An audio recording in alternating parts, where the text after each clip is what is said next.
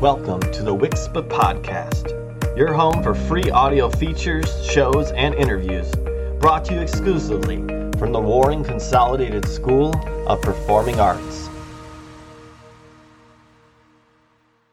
Hello, listeners. Welcome back to the pod. It's been a while, but we have a special guest with us today, a former student who is directing our upcoming production of Diary of Anne Frank, Mrs. Taylor Johnson, I should say. Formerly Taylor Morrow as a student. Yes. Yeah. So, Taylor, let's just start with, you're obviously a former student. I mentioned that. Tell us just real quick about what you've done, in WICSPA, what have you done since then, what got you to where you are now, and then we'll talk about the show a little bit. Great, sure, yes. So I graduated WICSPA in 2011, went right to Wayne State University, got my Bachelor of Fine Arts in Acting there.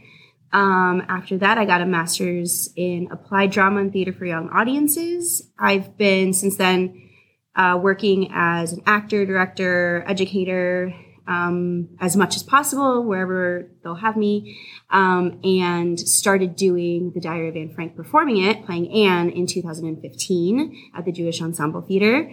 So I also ran the drama club at Hazel Park High School for 7 years. I work at Open Spot Theater Company, so I kind of have a little puzzle piece life that you put together, and it's a great theater career. And so you did mention that you played Anne before, yes, which kind of leads us a little bit into partially why you're here today. Mm-hmm. So tell us a little more that you played Anne for like how long? Was it only a Jewish Ensemble Theater, or have you done it anywhere else or anything? Or?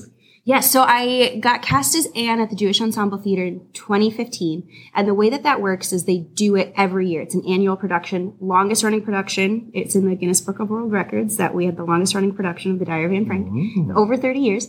And they would do it every year in March. They would do 2 weeks of performances in March for students, so it was all student matinees.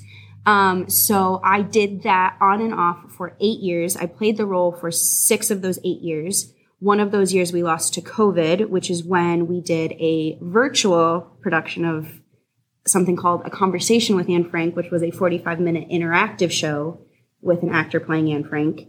And then was lucky enough also right before COVID to take the Diary of Anne Frank to Phoenix, Arizona to do it there. Phoenix has one of the highest rates of anti-Semitic crimes in the U.S., and so we took the show there, got to do it for Holocaust survivors. So it was the better part of a decade. I came back to the show for almost over a month. So it's been a big part of my adult life has been this play. Yeah. So you obviously have an affinity for the show. I do. You spend that much time on it. Yeah. So obviously I approached you about directing the show. One was I thought it'd be cool to have a student, anytime the kids get exposed to other directors, I think it's good for them. But particularly with this show, I thought, oh my gosh, you just came ringing in my head as this would be the perfect show to bring in a guest director, especially Taylor, who knows the show inside and out and could probably bring some stuff beyond what, I thought the current staff could. So I'm interested, how does it feel directing the show when you played it for so long? Yeah. Especially directing, I guess, an Anne, that's not you. Yeah, it's super surreal. It's really different to hear it's really surreal, but hearing teenagers do it is so different than hearing adults do it. And it's way sadder to hear teenagers tell this story. It's way more emotional, but it is so cool. And it is such a cool, when playing the role ended, I didn't know it was the last time I was going to play it. So this has been a really cool way, to button up that part of my life. And it's just been so fun. It's such a good cast, and the cast all believes in it so much, which is really great that I didn't have to convince a bunch of teenagers to care about this topic. They just inherently did. And so to love this story and to love this girl so much, and then to have these kids just agree with me has been really fun. And we've built something really cool, but it's been so cool personally to be back here doing it specifically at this program with everybody. It's just been so surreal and so wild and so fun. And I'm already sad that it's already almost over and we're not even at the end of the week yet. So it's been great. It's been an overall very positive experience. So tell me about, you're intimate with the show. What do you think is the draw of the show? Yeah. I mean, there's a lot of shows about the Holocaust. obviously it's a true story. What's your opinion on why this resonates so much compared, I guess, to any other play or story? I mean, pretty much everyone knows it. So why do you think it is that this show resonates so much more than, other plays? I think there's two pieces to it. Number one, I don't think it's a play about the Holocaust. I think it's a play set during the Holocaust, and that makes it, I think, a little safer for audiences to enjoy because there's less of the heaviness in it, which was always the biggest surprise for me when I read it the first time, is that it's talked about a lot, but the Holocaust is actually a very small piece of this play. And so I think it creates a good opportunity for audiences to kind of let their guard down a little bit. The other thing is that it's told from the perspective of a child. And being a child, if you think about it, is truly the only universally shared experience of humanity. And so it's, everything that happens in this play, the grown-ups fighting, the soldiers, all of it is still told through the perspective of a teenager. And so it is just really accessible to anybody. Sorry about that, listeners.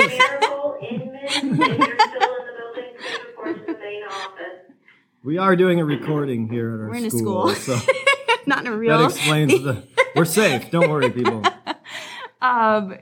Yeah. So I think it gives audiences, because it then, when we hear it from the perspective of a teenager, is it becomes a play about family and about people.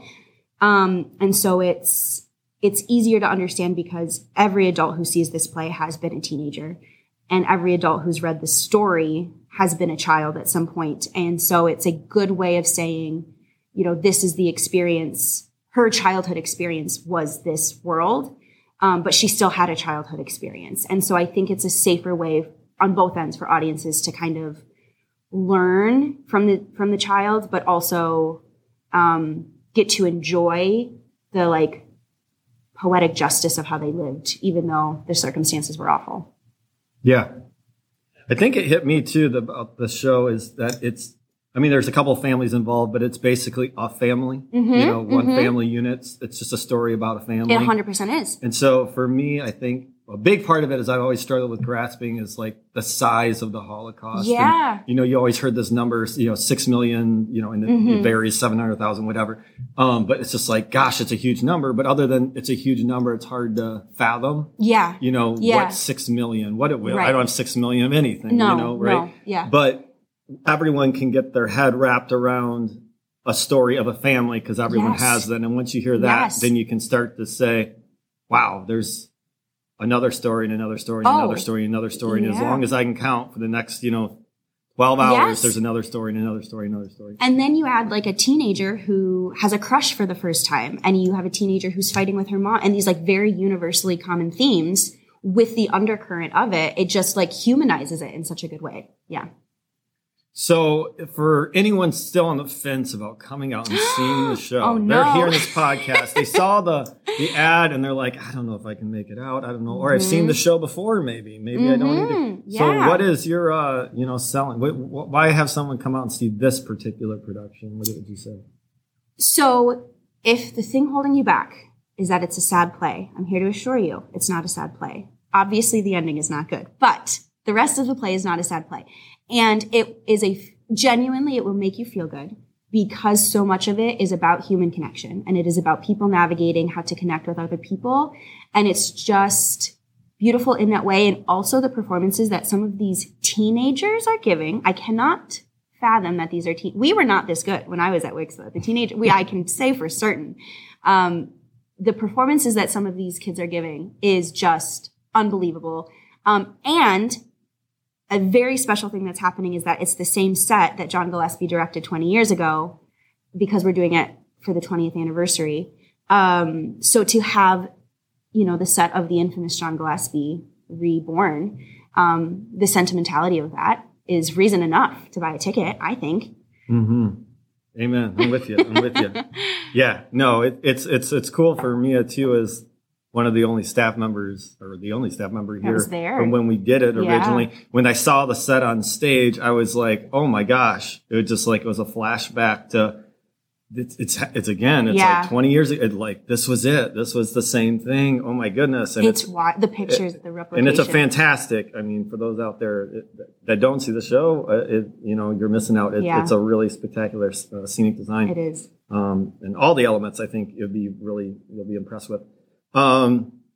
So I have one other question I was just thinking of. That's kind of just a fun one to maybe end with is, if you ever did this show again and you didn't play Anne, who would you want to play? I have a great answer. I have thought about this a lot, and the answer is Meep.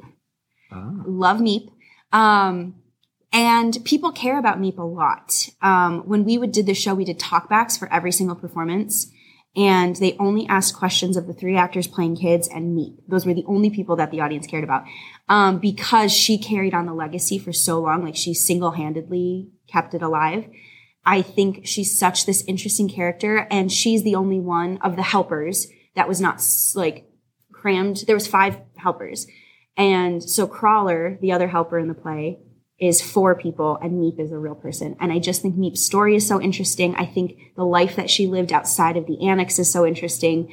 And like this idea of like when she comes in, it's like sunshine in like a really dark spot. So Meep is I would Meep a million times Meep. That's cool. I can totally see that. And for those out there that are interested, and there's so much on this story. Oh, yeah. A Small Light, speaking of me, if no one's seen A Small Light on Disney, it's on Disney Plus. I don't know what other it's on. Is it? I thought it was on Hulu. Is it? I think it's on Disney Plus and Hulu. Wow, okay. But anyways, look it up. It's a great show as well. All right. Well, Mrs. Johnson, we appreciate you giving us your time. Of course. Thank you for having me, of course. It's been a riot and being on the pod. So hopefully we'll see some of you out this weekend to come see The Diary of Anne Frank, 20 years since the last production. There's our bell to end. We'll see you later, folks. Thanks for tuning in. Please follow, like, and share us on Instagram, Facebook, and Snapchat. And pick out your favorite seats for our next show at WCSPA.net.